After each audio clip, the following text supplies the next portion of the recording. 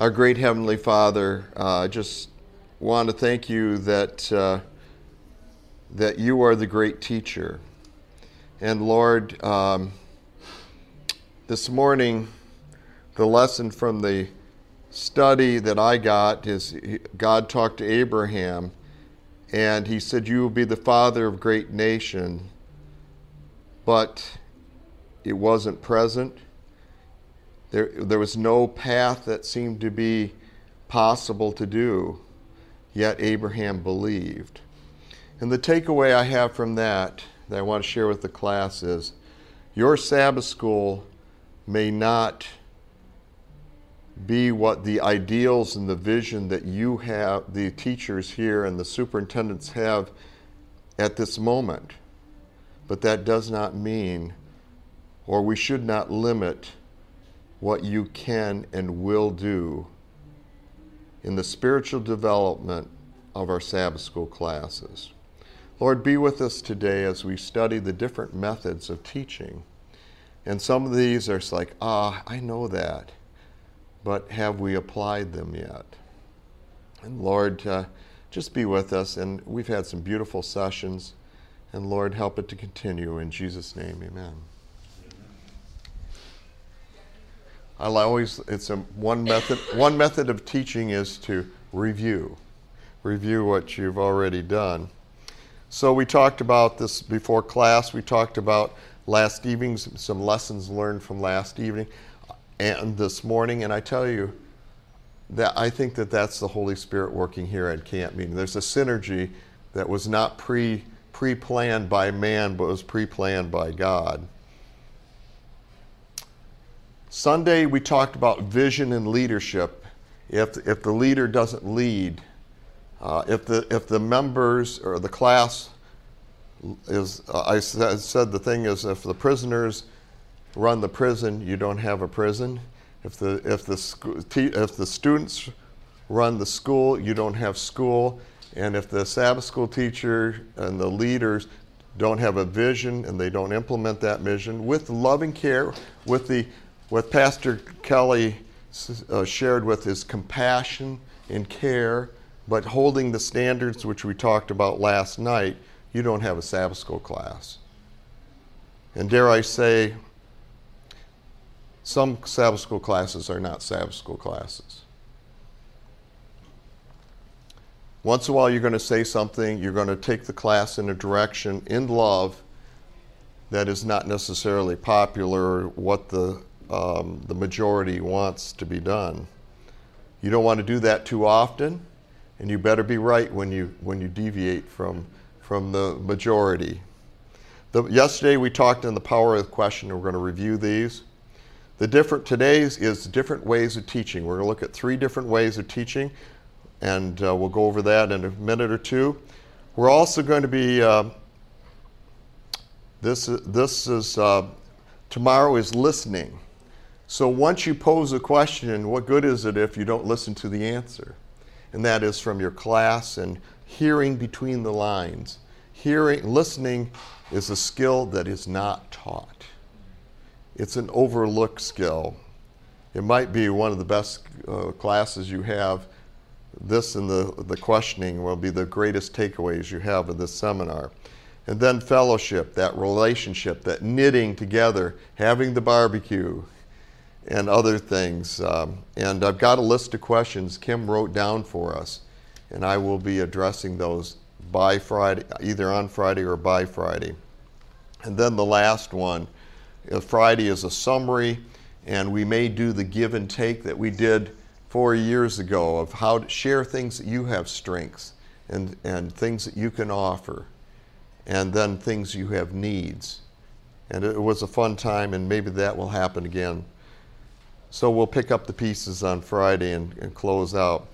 What are the 3 goals of Sabbath school? I thought there was 4. Well, okay, go for it. You were listening. Fellowship. Missions. And missions has 2 parts. That's where we get the 4th item. Yeah, the community and the world missions.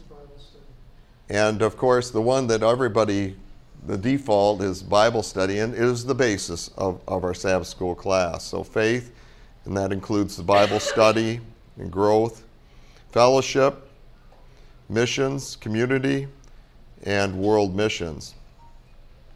And you as a leader, this is going into Sunday's lesson reviewing, you are a change and influence. If you don't change anybody, you haven't been a teacher.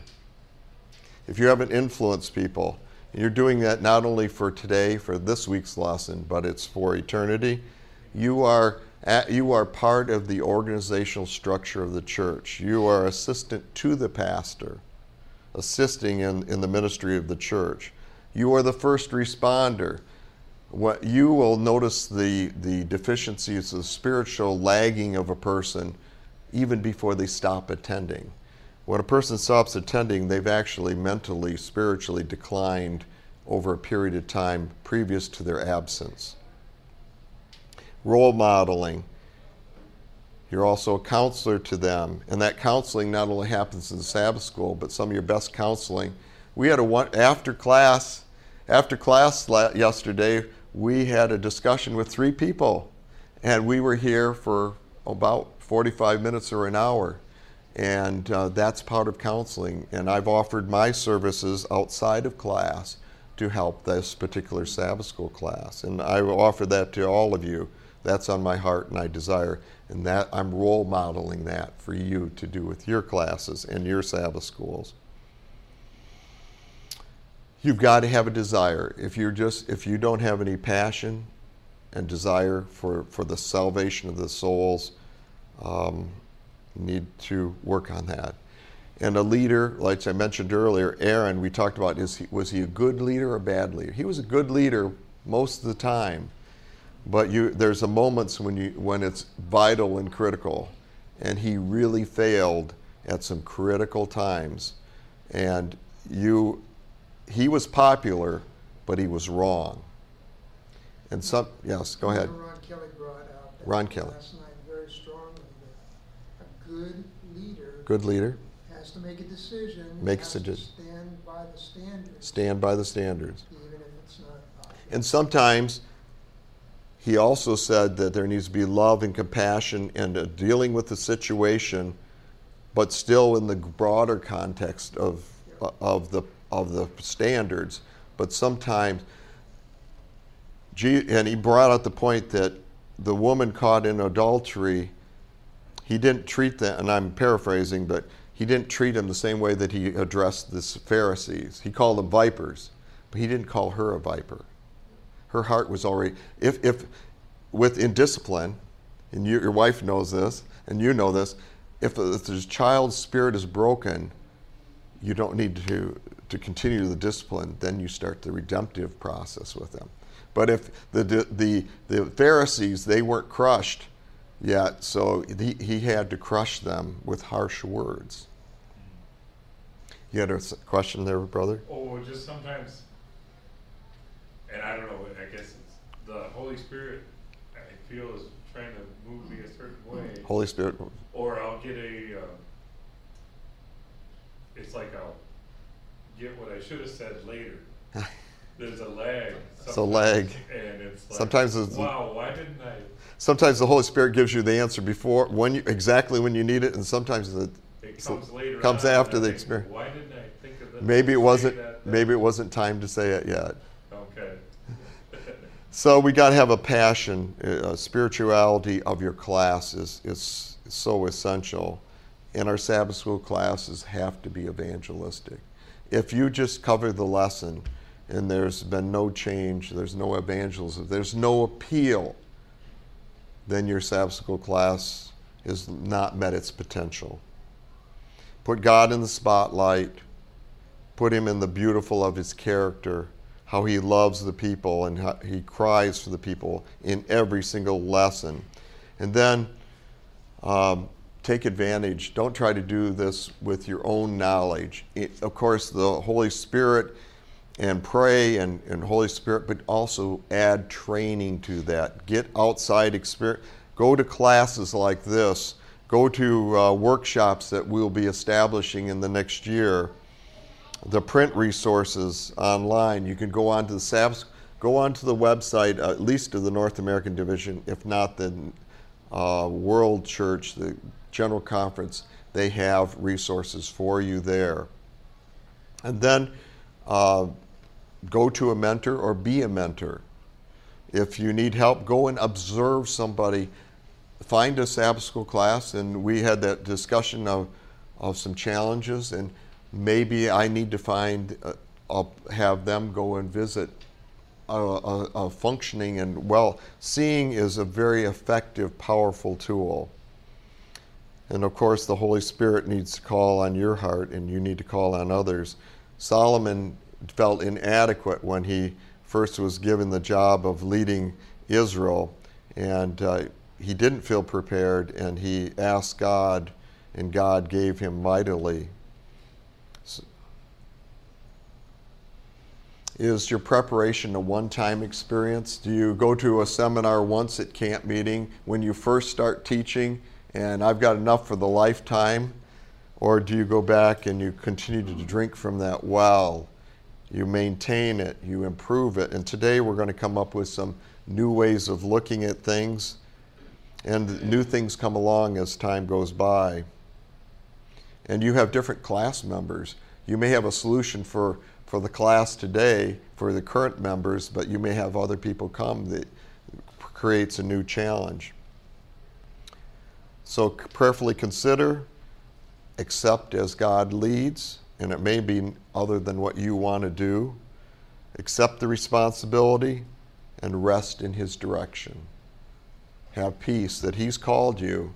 You may feel inadequate, but He will provide. We talked about the power of question yesterday. Questions trigger responses. It goes more than the yes or no. Divergent and convergent, when to use those. The effectiveness of thought-provoking questions. And we gave you some of the key words which you already knew. You told me what those questions were, and we got into Socrates' method of questioning. Are your questions skinny, which are convergent questions, or are they fat questions that lead to further questions? Convergent questions have standard questions with obvious answers. That doesn't get you very far. That's just a review, a rote review. Divergent questions have a variety of answers. None are right in that particular situation, although you may want to direct them or call for a decision which has a convergence. Pep up your questions with how. Allows members to see different points of view. And you as teachers need to see points of view. As we talk today, and later in class, we're going to talk about the different generations. If you, Dr. Massey said, you are what you are when you were. In other words, when you were is when you grew up, and your background depends on is how you will act unless you have a significant emotional experience to change that. So your class has different people of different generations and different mindsets, and you address them differently. And you can do that in the same class. You don't need to break out, especially in a small church. You can't have a class for the baby boomers. You can't have a class for the World War II people and the millennials. You have to purposely weave in questions for each generation. Does teaching sound a little bit more interesting now? Is it more than just posing a single question? No. Yes. It's interesting when I visited the Lapeer Church, so it was a little Lapeer bigger Church than the church I attended in West Branch. Bigger than West Branch? So they actually broke up into 3 separate classes. Broke into 3 classes? So that, and you had your choice. Okay. So maybe the different leaders do some of that. Maybe one group is the World War II veterans. Well, you know, many churches you find the people who are in the sanctuary tend to be an older group of people, and the people who go into a classroom outside tend to have a different mindset and are a little bit more open-minded or not as obvious or convergent in their questioning. They're more divergent. Ask the what if questions. That allows speculation. What if you were there? Put yourself in that particular situation. What was it like when this biblical character was doing this? What if you were that person? Should that person have done that? That's an ethical, a values-based question. Which one starts to organize, takes the chaos and starts putting it into specific things? Which one would you do, or which one should be done, and why? It helps cause to effect, and each one of these has a lot of depth to it that we didn't even touch on. Today's lesson is what we're doing is different ways to teach. We're going to talk about, in that follow-up session, we just touched on the Socrates method of teaching. And what was Socrates' method of teaching? Asking questions. He taught, paraphrasing, he taught by asking questions. He challenges their assumption. When you have somebody, and we talked about people being off base, somebody comes and says something is doctrinally incorrect, challenge them with a question. And question. And I'm going to say it this way, what's the most productive? Is one question adequate to really get to the base of a deep problem? Absolutely not. If you don't get the answer you want, and you probably won't in the first series of questions, you just be persistent. Target 3 questions. If a person's off base, what does that look like? Or what will result from that? If you followed that out, how does that relate to other scriptures? Just keep asking questions. Don't tell them they're wrong.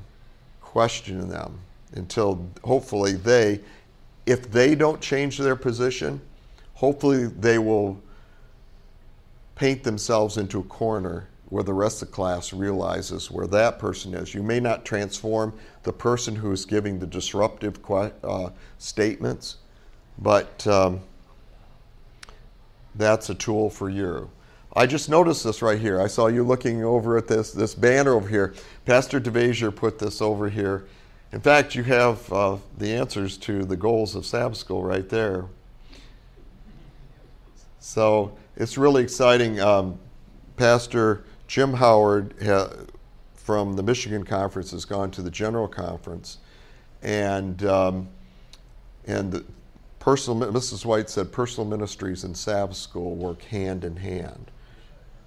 And so we're actually implementing that, and there's with the outreach in the personal ministry of your church, probably your Sabbath School is the best vehicle for that to happen in. You're in small groups, you can have interaction, you can make appeals and such. So the Sabbath School and personal ministry, invite your personal ministry person to be a part of your Sabbath School preliminary program and support their mission outreach. That's one of your goals of Sabbath School. You reach their goal of personal ministry by including missions in your Sabbath School program. And what we talked about is when a class, afterwards, if your classes are going only to, you have only lesson study and no preliminary program, you have no coordinated effort in your church on the Sabbath School level. You need to have a superintendent's time. That superintendent must have preliminaries that have the goal and purpose beyond just the Sabbath. If you're only doing Bible study and prayer, you're only reaching one of 3 missions. And an individual class very, very seldom deals with worldwide missions. Your worldwide missions are done at the superintendent's preliminary remarks. You cannot eliminate that. And if you have, you need to address that issue, and you need to show some non-Aaron leadership. non-Aaron leaders. You need to show some leadership because you will get pushback. The people who only want to do one of the three missions of Sabbath School. Okay, today's lesson, we're going to teach about the generations. This is the fun, clear, it's the fun part of it. We're going to talk about learning styles, and we're going to talk about intelligences or strengths in learning. We all have strengths. Jack, what is some of your strengths? How do you learn best? Or what are some of you do well? I'm more of a visual hands-on. Okay, we're going to deal with that. And I can learn on it. It just takes me longer.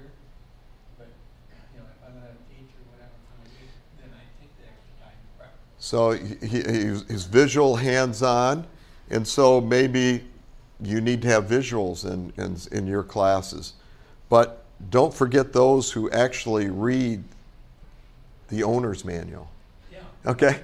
So maybe you need to give them something to read. So maybe you need to give them the text or extra things that are beyond the basic study of the lesson. Maybe you'll have a handout for them to read. Mm-hmm. Address all your learning styles. Don't teach just the way Jack likes to learn. Okay? Exactly. So, learning objectives. Understand the 5 generations groups. Realize the importance of acknowledging and addressing those characteristics. So, the GI, the silent generation. So, give me some stereotypes of the GI, the World War II generation.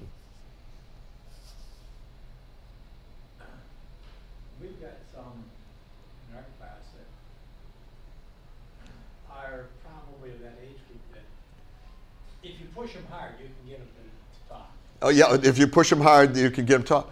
You know what's another thing is, they won the war by the whole country became joined together. You know, they had the efforts where you conserved the metals and the aluminum and all those other things. They are organizationally. They like organization. Let's look at some of the things. They were born 1926 or earlier. They tend to be conformist. If this is what the rules are, they don't deviate from those rules. Doesn't make it bad, doesn't make it good. It is good and bad, let's put it that way. They tend to trust authority figures. What is the opposite of that generation? Basically, during the 60s, don't trust anybody over age, 30 or something like that. The only problem is we're there now, so we learned that didn't work. Loyalty, honor, duty are important. The motto, we will prevail. We will overcome communism. We will stamp out that evil, whatever. Then there's the builders and the boosters. This came after, I guess the other one would be kind of like World War I, whatever. The builders and boosters, that's 27 to 45, influenced by the Great Depression and World War II. Are they keepers or are they throwers? Keepers. They're keepers, conservers. They're stable, loyal, hardworking, developed auditory listening skills because of radio, strong tower radio. We will cope. We will cope. Baby boomers, that happen to be there, but I'm kind of at the end of them. Born between 46 and 64. I say I'm at the end of the baby boomers. All the early ones took all the good jobs and they just left us with the rest. Preoccupied with making money. Wary of authority. Organizational structure, institutions. Is that in conflict with an earlier generation who was very structured and organized? How would these two generations probably deal with Sabbath school differently? I see some smiles that didn't come through on the recording. But do they like the structure? Do they want to follow the rules? Do they want to have their class their own way? I have a thing that says, take from Scripture, every man did what seemed right in his own eyes. And this is what I think the part of this generation has some of that. Highly visual, we will be satisfied. Make us happy. Generation X is 65 to 70. These are generalities. This does not apply to all. But it's just the first postmodern generation that there isn't necessarily a right or wrong answer. And you can see how that has, from the society, is actually seeping into the church, and we have to address those issues. They're tech savvy, leisure loving, feeling, personal experiences, relationships are more important. They will leave your church. Previous generations would say, this is truth, and it's truth, so I believe it in spite of whatever the local church is doing, in spite of what the Sabbath school teacher does, whatever, I'm still going to be at Sabbath school. This generation says, if it doesn't meet my needs, I'm not showing up. And they're not showing up. They're not showing up. It doesn't make it right, but that's it. That's the way it is. Just do it. Here's the echo generation, and we're starting to put in generations even underneath these ones. Born between 77 to present, we may even have to block that off because this is starting to have another generation coming after it. Have less respect for authority, shorter attention spans, technologically experienced. Have you seen how many people, and if you've ever looked at the balcony of one of the churches, I will remain unnamed. I had a term for it, I'm trying to think what it is, but you have the main sanctuary and the balcony is further back, and you look up there and you're on the platform, and almost everybody's on this during the church service. Yeah. I hope that they're only sending messages. There's other stuff being done besides that. Yes, Jack? The problem I just have with Sure. what you just said about the phone Yeah. is too many people are using that instead of the written word. The written word. The hard copy Bible. Still using the Bible. And so they're using the phone, but are they using it for texting? Are they using it for the scripture reading? Or are they using it as a Bible? Or are they using it for other purpose? Exactly. And seek security, and it's a hard world. And you may have 3 or 4 of these groups in any one of your classes, especially if you're in a small church. That was the first of our 3 presentations that we're going to be looking at. We're going to also look at learning objectives. There are recognizing 3 basic learning modes. Understand the importance of a variety of approaches to facilitate. And if you look at this, if you're going to lay these over, first you've got people of different generations with different mindsets, and then you have different learning methods. And then we're going to put another grid underneath that. Do you have to be intentional about how you teach your Sabbath school lesson? Oh, yeah. Yeah.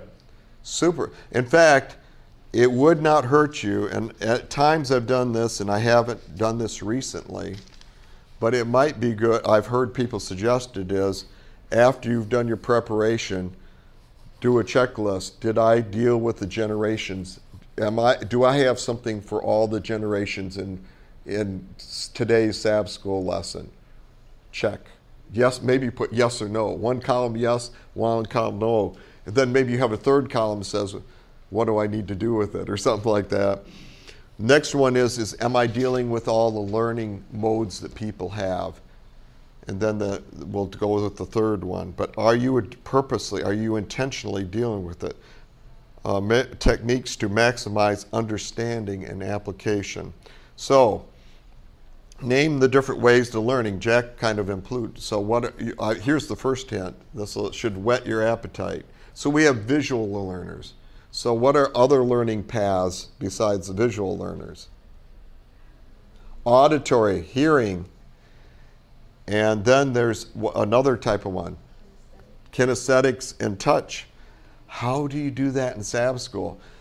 One of the things, if you're a Sabbath school superintendent and you need to be compassionate, I was a Sabbath school superintendent probably more than I've been a teacher.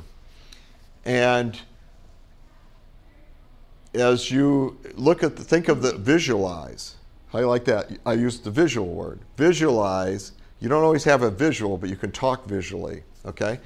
Visualize which division has the highest visual content in instruction in your Sabbath school.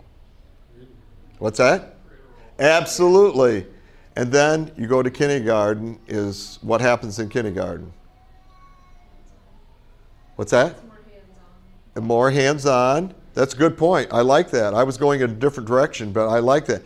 It becomes more hands-on. Well, you have quite a bit of hands-on because they hand out in Cradle Roll, or beginners they're calling it, they hand out little bells, and they have little chopsticks, and they have, you bring your offering up and you put it in the basket and you sing a song. The Cradle Roll is the ultimate multi-sensory division. Okay? And as you go to kindergarten, let's go to juniors and think about that. How much visuals do you have there, and how much kinesthetics do you have there? Then you go to early juniors, early teens. You get to teens, and then you get to the adult teacher. Whatever happened to visuals? Whatever happened to kinesthetics? All you have is auditory. You've completely lost 2 out of the 3 senses. What's that? I use visuals all the time. Do you? Praise the Lord. How do you do it? How do you do it? She uses, and Holt, you use visuals. Different ways. I enlarged some pictures and put up, and I asked everyone to sit on one side because we're a small church. Yes? And so they could see them better. So they aren't sitting in the back of the pew and they can't see. And if they can't see it, come up forward, yeah? Right. And they needed to be able to see the pictures because it was a quiz and of animals from one of the countries that we were, our mission officer. Make it small enough so they have to sit up front, right? Yeah. So you're doing this during Sabbath, the preliminaries, or during the Sabbath school lesson itself? This is during the preliminaries. Okay, good, okay. Yeah, I use visuals almost every Amen. week. In fact, I do visuals. I prepare a PowerPoint that when I'm doing my preliminaries, and I can spend 1 to 3 hours on it. And you say, wow, where do I find the time? How valuable is your people? How do you engage your people? I tell you what, when I start doing my preliminaries, and I'll come back to you, Sister Janet. Is the last name Walker? Walker. Ah, I remembered. I found out, and we have church first and Sabbath school second, and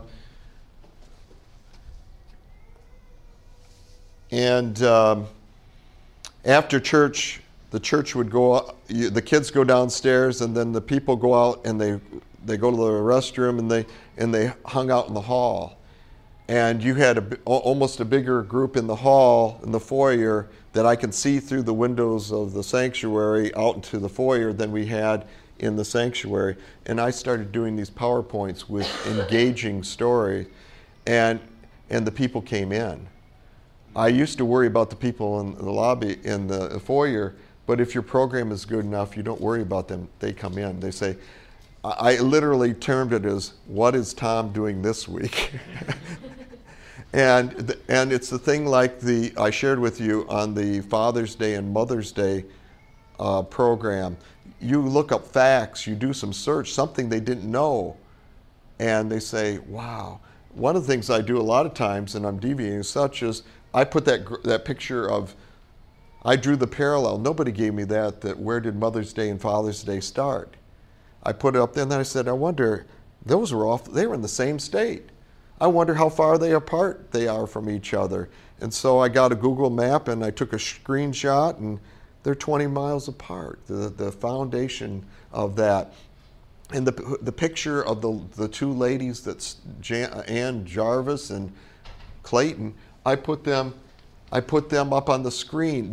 Where do you find this information? If you don't do it to them, this is something they may not have known. Bring them in with visuals and auditory. Do an interview during your program. Call up a missionary. I did that once. I called up a missionary. Actually, a Sabbath school program. Sorry. See what happens when you leave? Come on in. And I actually called up, we were having somebody special for a weekend, and I called them by phone. And you can put your cell phone and put it on speaker up to the thing. And I did an interview with, it was a Creation Museum, the director from Washington State, the Mount St. Helens, and he was coming to do a presentation at our church. And that was part of my Sabbath school program. So use the auditory, use the visuals, and so on and so forth. So with that introduction there, describe an auditory visual listener.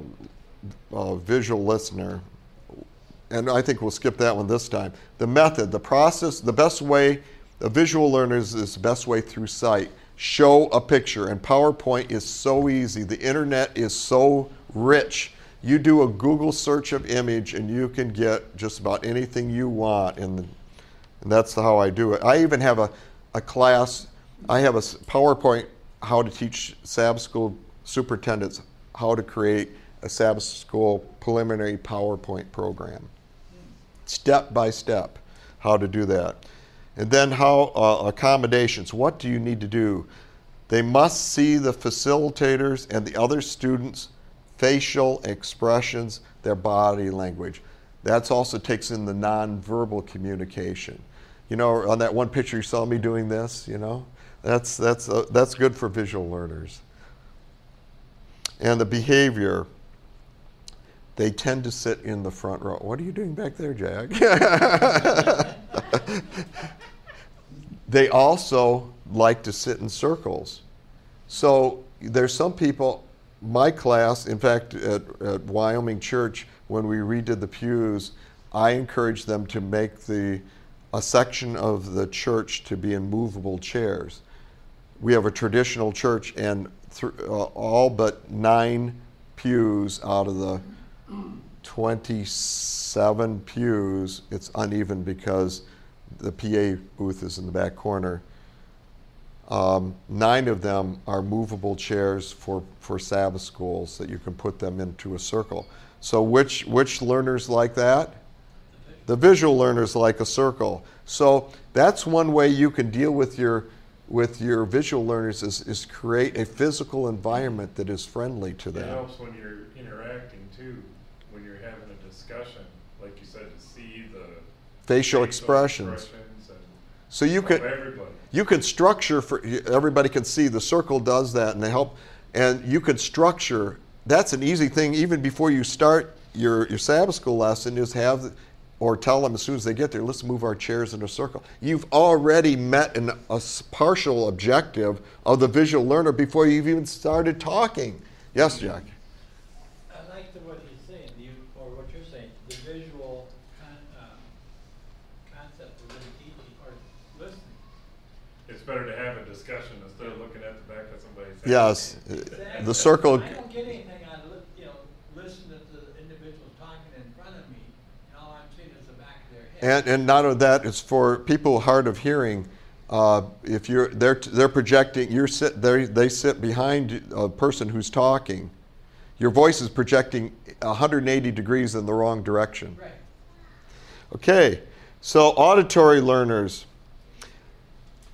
Hearing is the main source of information. They could close their eyes. In fact, I'm thinking about this, but I tend to close my eyes during a beautiful music, special music I don't want to be distracted by the visual during a beautiful song. In fact, you can actually visualize better when you have your eyes closed sometimes. Accommodations, they prefer lectures. And that's what our traditional Sabbath school is a lecture session. And I don't know what percentage, but it is a majority. Yes, Jack? Say that again. The majority of our lessons is... Most of the way we conduct our Sabbath schools are auditory. We don't use visuals. We use visuals in the children's divisions, Right. but in the adult divisions, it's talking. Right, okay. It's all talking. But it's not, or is it teaching or is it discussion? Okay. You know, are you up there trying to The get, PowerPoint says that lectures and discussions are good for auditory learners because both are verbal. okay. Thank you. The class answered its own question. The auditory learners do both discussion and lectures, but that's the way we do most of our Sabbath school. We're heavily leaned towards the auditory learner.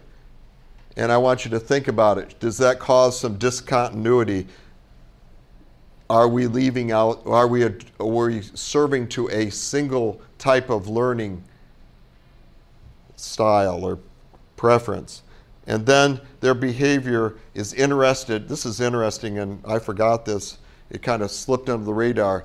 They're interested in the voice pitch and the intonations. That's interesting. That just passed me by. I just saw that even in this, even though I've done this before. How you say it. It's almost like radio. I've had to learn is you need to round out your voice. And you hear a good radio announcer, they have a richer intonation and they vary and such. So maybe that's one thing we can improve on, is especially when you have people hard of hearing, but even for those who auditory learners, they love to hear the music of your voice.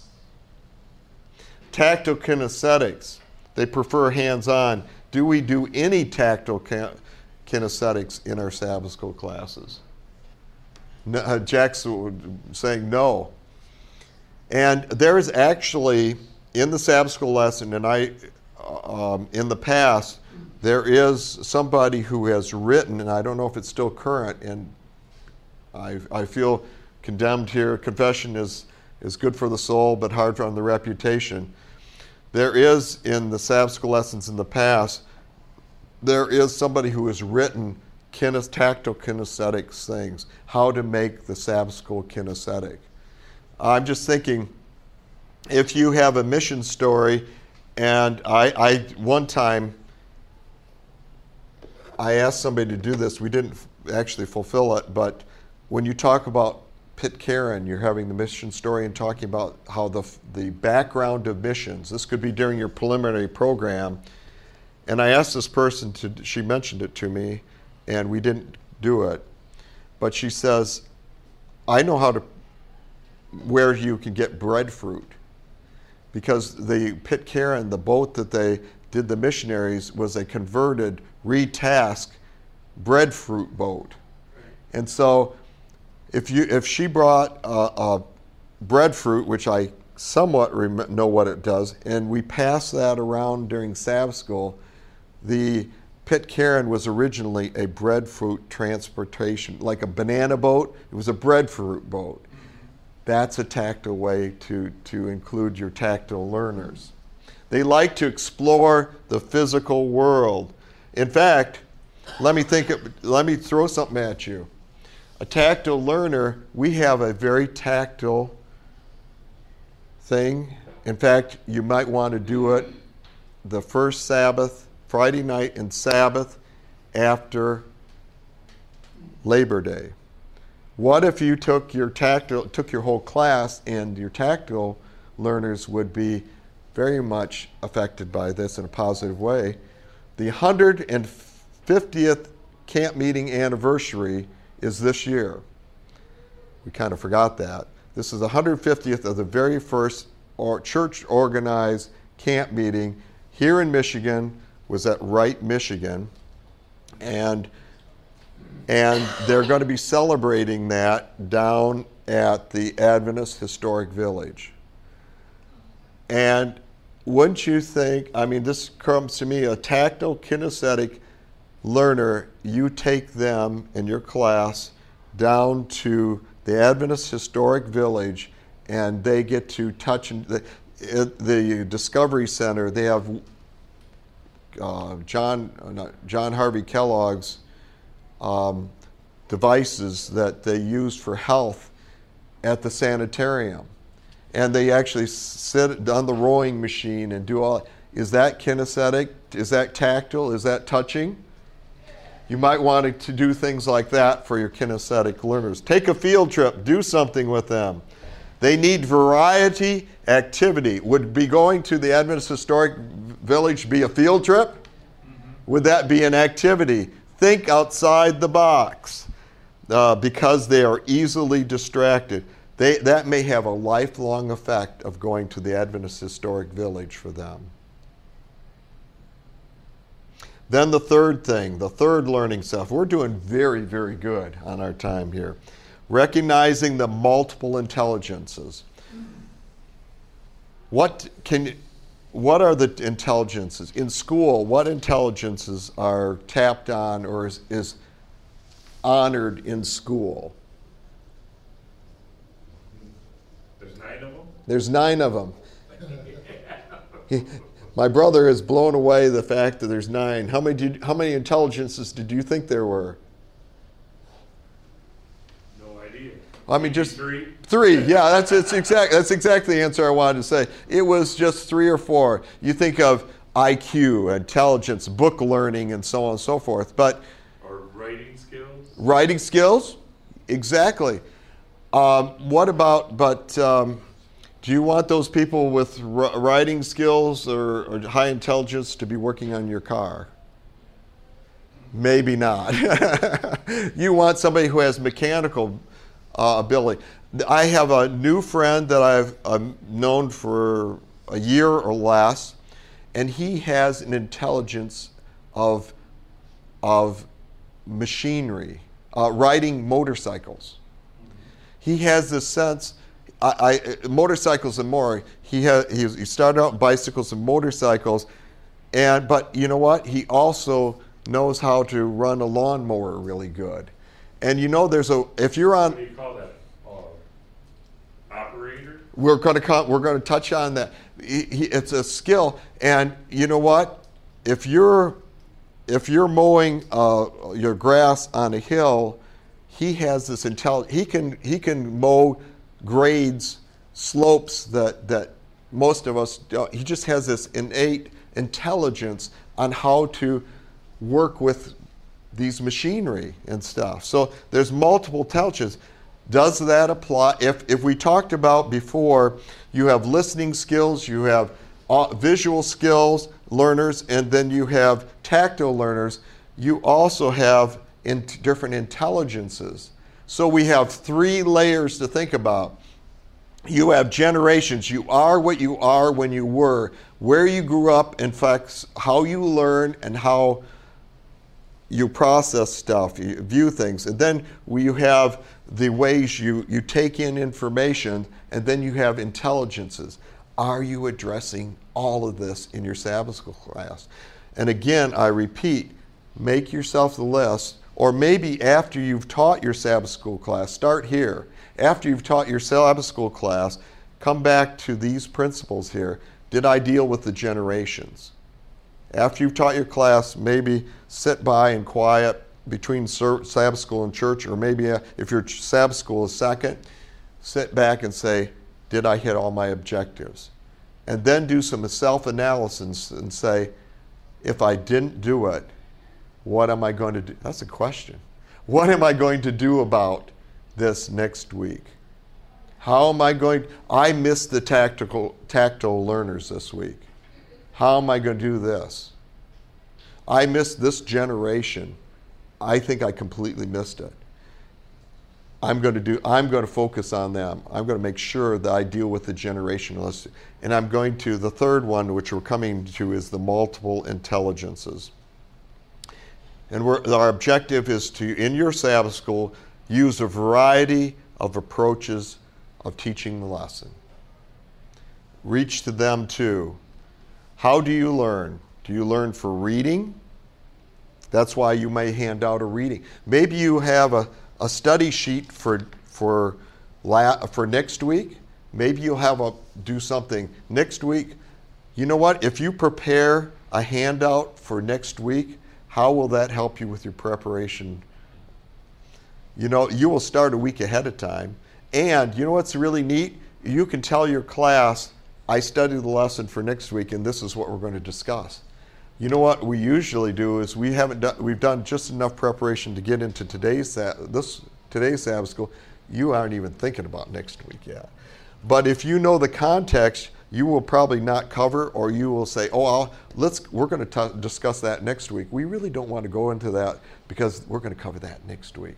I mean, there's multiple advantages, but you have... That might be something to hand out. Yep. For the people that we do the same thing. We have the Sabbath school first and then the church. Yep. Sabbath Or school. no, it's the other way around. You have church first and then Church, Sabbath school. And there's a whole lot of people that just Take off. take off. But if they had a handout, maybe that would spark their interest. You say, well, this is what I'm missing, and maybe I should stay by for Sabbath school. To get in on the discussion. Absolutely, and that's one reason why your preliminary program, when you have that, as soon as church, you transition to Sabbath school, the preliminary program, and make sure it's an intriguing program. Have something right there. We especially with the holidays, Mother's Day, Father's, they say, stay behind. We're going to do something in Sabbath school for mother. We're going to honor our mothers. Get them to stay, and then get them to stay for Sabbath. They say, we invite you to stay for the Sabbath school lesson study. Make sure the lesson study is worth the staying for. Father's Day, maybe we missed Father's Day. We're going to do something in 2 weeks. We're going to have Father's Day celebration. We want all the fathers to stay behind. In Sabbath school, we're going to do that. Sabbath school after church? Yeah, because you have multi-church districts, they share pastors. So some have Sabbath school first and then church. Other have church. At our church, we actually chose at a time we had only one pastor to the church. We chose to have church first and Sabbath school because the parents weren't bringing their kids to Sabbath school. They were coming too late, and they were only coming for church. So we did it for the children's division. We actually purposely had church first, and it's been that way for years and years. Yes, Jack? How is your attendance? We maintain about 70% go from church to Sabbath school with that. And in the children's division, they would literally not have children in the children's division. In a 300-member church. It was about 250 at that time. The kindergarten division, the cradle, you'd have no children. And this way, they're already there, they stay. Now, there's some older people who take off afterwards, but the children's division have a better membership at that particular time. How do you learn? Learning, reading, seeing, listening, touching, doing and touching. Now let's talk about those multiple intelligence. This is visual spatial. This has a picture smart. You show them a picture, and to them, the proverbial picture is 1,000 words. So if I'm doing a preliminary Sabbath school program, or in my Sabbath school program, I want to have a picture every week. You said a picture. Have a picture every week. I'm not telling you to do this, but if you're not, you may be missing one of your intelligences in communication. Have a picture for them. Give an example. You know what I do with a picture? Don't just show a picture. Say, how many people do you ask them questions about that? Question, you know what's that? Question. How many people do you see in the picture? Or just show up a picture. What's going on here? Why did I put this picture up here? That gives you time to think about it. It makes them think about it. They process it, and you get better results. Give a picture and ask a question. Verbal linguistics. These are people who love words. They're the people who love Clifford Goldstein, who uses a big vocabulary and challenges them. There's other people at the other end of the spectrum that are offended by it, but you might throw in a new word of the week. Throw in a vocabulary word for the word smart, the linguistic people, and they'll probably correct you. And accept it graciously because they're participating, okay?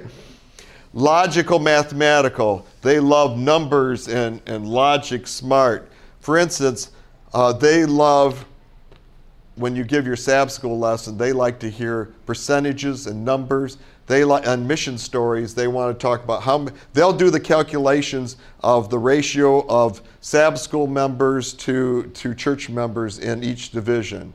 You put that maybe in the screen. Say there are so many thousand church members and so many Sabbath school members, and the population. They'll do a mental calculation on percentages while you're giving the Sabbath school lesson. Feed them. That engages them. Don't fight it. Go with it. So try to have a picture. Try to use vocabulary. Try to use numbers and logic. Body kinetics. That's probably the person that I'm talking about who's the motorcycle and the bicycle and the lawnmower. Body smart. How do you do that? That's kinesthetic. We talk about going to places, going to the Adventist, bring in something and pass it around. And if you can manipulate it, just as we have young kids, you have toys that help them manipulate. Maybe you give them a puzzle or something. I don't know. Think of something. Maybe you have a puzzle and I don't know. You're the teacher. Musical intelligence, rhythm and smarts, rhythm and music smarts. So when I eliminate music from my program, am I leaving out one of the 9 intelligences? I just want to teach the lesson or such. Is it possible that we should sing a song? We should have a class song every quarter? I'm just thinking out loud. We usually do 3 songs. You do 3 songs? Either sometimes we'll follow on the screen. Follow on the screen? 3 songs. Karaoke. Christian karaoke. Or we'll use the Our songbook. It's like a children's. Okay. Where we'll just sing 3 of those, and usually there's music to the PA. And I'm just thinking about, you're talking about that, but is it possible you should have the a little bit of song service, especially in a small church, of all generations? For a few minutes before you divide, and then they can do their own songs in song. In fact, you look at your children's divisions. If you can incorporate the things you do in your children's division, you'll probably have a better adult Sabbath school. It's amazing we forget the things that work. Everything. I love that book. The title of the book, Everything I Really Needed to Learn, I Learned in Kindergarten. Everything I really needed to learn for teaching was in the beginners division. That's thought-provoking. Interpersonal intelligences. These people, they don't stick their foot in their mouth as often as the rest of us, okay? I think of one person that probably has never created an enemy in their whole life. It's just they have a certain intelligence to address people in a warm way, to include people, but also not to offend people. So there's an intelligence. There's some people who have great knowledge, but they offend people on a regular basis. I remember a family called. What is that intelligence? What's that? What is that intelligence called? I think it's that interpersonal intelligence. I say I remember a family in church. Their last name was Holmes. Okay.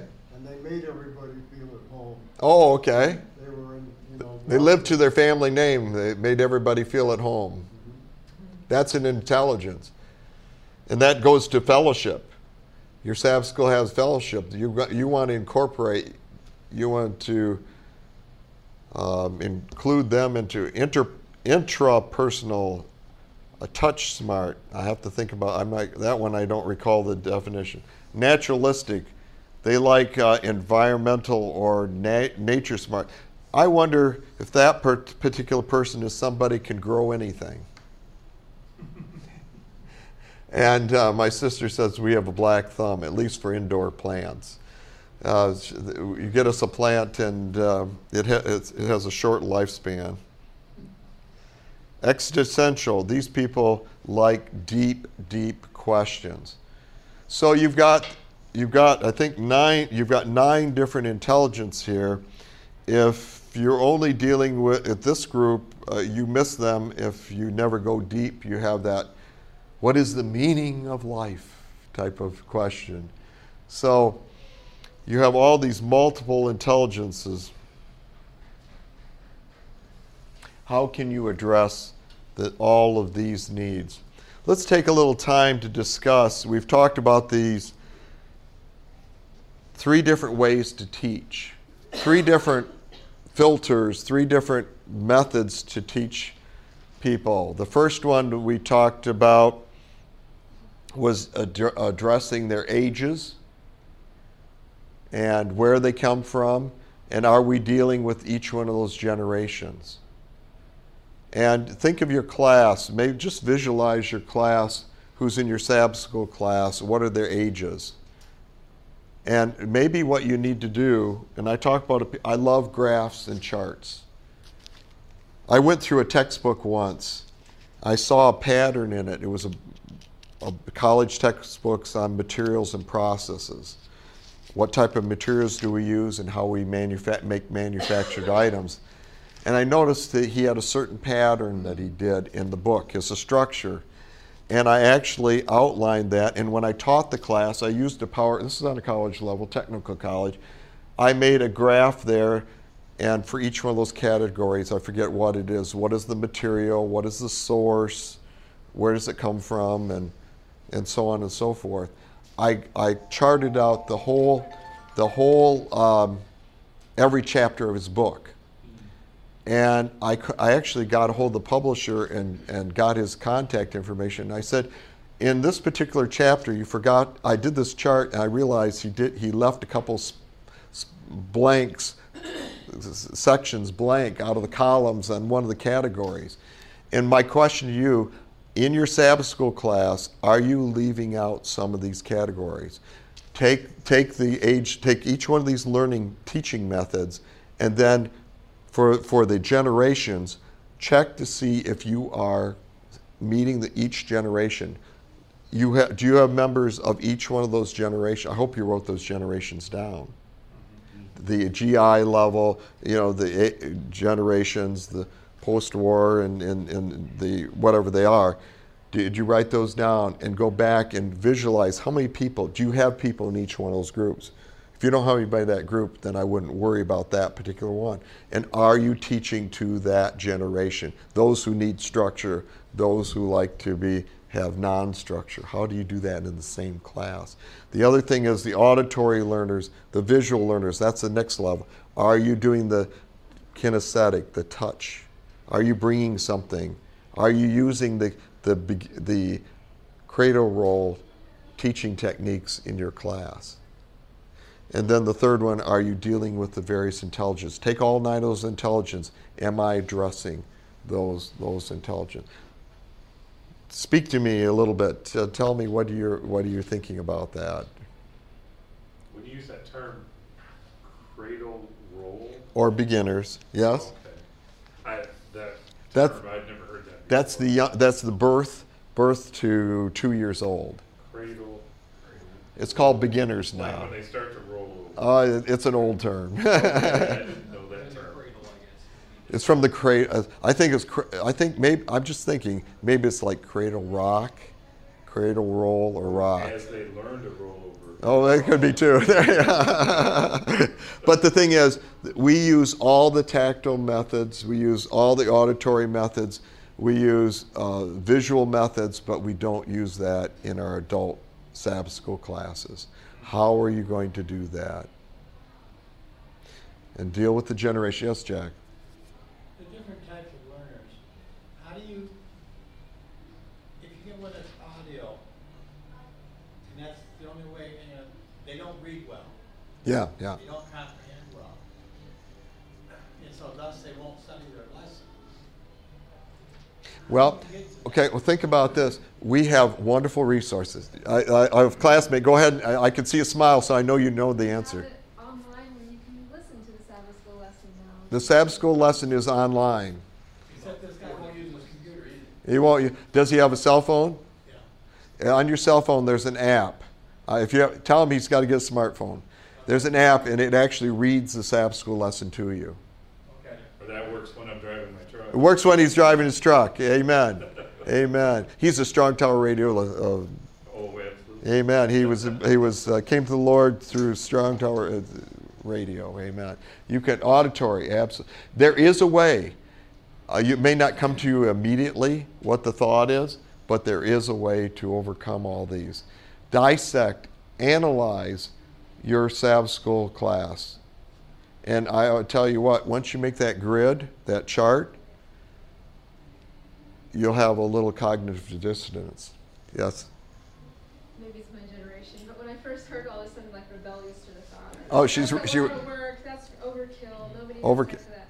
But the more I thought about it, as we've been talking, the more she thought about it, yeah. Jesus did all of those things. Jesus did all these. He used all the methods with the people, and he picked up who needed what and used it. So we picked up what. Follow his example and put Follow more his effort example. into it and try. You know what? I hate to tell you this, but it's not optional. If you love your people, if you love your class, this has to be a priority.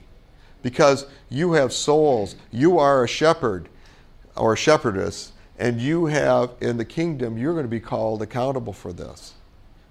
So you don't want to be found wanting in one category of one of those boxes of that chart. Let's look at what we're going to talk about. In fact, if this helps you any, literally, maybe I was visually describing this.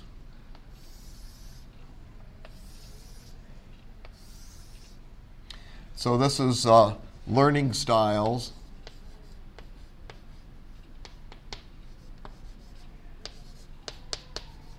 And learning styles require teaching styles, okay, teaching methods. So I'm going to say generations, and this is learning, and then IQ. And this one's going to have 9 of them. This one's only going to have about 5 of them. This is the GI generation, all the way to the millenniums. This is going to be visual. This is be auditory, tactile, and this you have the 9, the Gardner 9. And just literally, am I doing it? And if they're not, and the thing is God's going to say one day, where are the sheep that I gave you? Where are the sheep that I gave you? I'm going to give you an idea of what we're going to talk about tomorrow. This one goes with what we had last week, or yesterday. You have the question, but half of your learning is in listening. Listening is not a skill that is taught. It is not one that we focus on. We would rather talk than listen. We are very, very poor listeners. And so tomorrow we're going to focus on the missing teaching method. That is listening. Let's call. Does anybody have any last minute questions or thoughts before we close with the word of prayer? Very good. If you want to stay behind, we stayed behind almost till 12 o'clock yesterday. But let's have a word of prayer. Our great Heavenly Father, I just want to thank you for who you are and what you've done. Lord, it's a little overwhelming when we start putting it onto a chart or a grid and start checking off the boxes. Lord, it's kind of like the law. We feel pretty secure when we compare ourselves to the other Sabbath school teachers. We feel pretty secure when we compare ourselves to other church members. We're better than them, or we don't do that. But Lord, with some of the things that we've learned today can and should cause cognitive dissonance. That's a linguistic word. That cause some concern, some shortages here. But Lord, that shortage is only to see the great need. And as Pastor Mark Howard shared this morning, when we see our need, we see that Abraham had not only, he knew he couldn't do it, but he knew that God could do it. And Lord, in our Sabbath school classes, we can't do that right now by ourselves. What we've done on our own, we can't do that. But Lord, it will be glory, and we will see when we see that you have and you did do it. Lord, it reminds me of that time when we were in the small church of Noble, Illinois, and there had been a funeral on the day before of a crib death baby. The family had come home, happened upstate, but came home, and there was grieving through the church. This crib death up in Hinsdale, Illinois, had reverberations across this small connected congregation in southern Illinois. And the layman who was conducting the sermon said, and he had experienced a childhood death, and he said, I prepared for this message weeks in advance, and I'm not prepared to reach out to this hurting, crying family and the congregation that was sympathizing with them. And Lord, it came upon me to share to my brother, the Lord will, let's pray that he will. Just like these Sabbath school teachers say, let us pray. We know we're inadequate. We'll pray that you will provide the knowledge and the skills, and you will provide. And when I told him, I said, when it happens, we will know it wasn't you, but it was God was here today. And dear Lord, as my brother preached, I heard him preach the sermon he did not prepare. The sermon that was up from up on high, and I literally counted on my fingers, and he and I and the Holy Spirit were the only three people who knew that you had been there and you had changed the sermon. Point by point, I counted them. And it was totally affirmed after the service as we stood at the door of the church, the exit of the church, and person after person, including the grieving parents, testified how that sermon met their needs that day. Lord, it's not about us, but it is about us being willing. Here am I, Isaiah said, use me. And Lord, we're inadequate, but here we are. We give this over to you, that you will take it to the next level, that you will fill in those boxes, those empty boxes without a check mark in it, and we'll say the Holy Spirit was here today.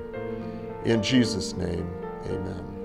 This media was brought to you by Audioverse, a website dedicated to spreading God's Word through free sermon audio and much more. If you would like to know more about Audioverse, or if you would like to listen to more sermons, please visit www.audioverse.org.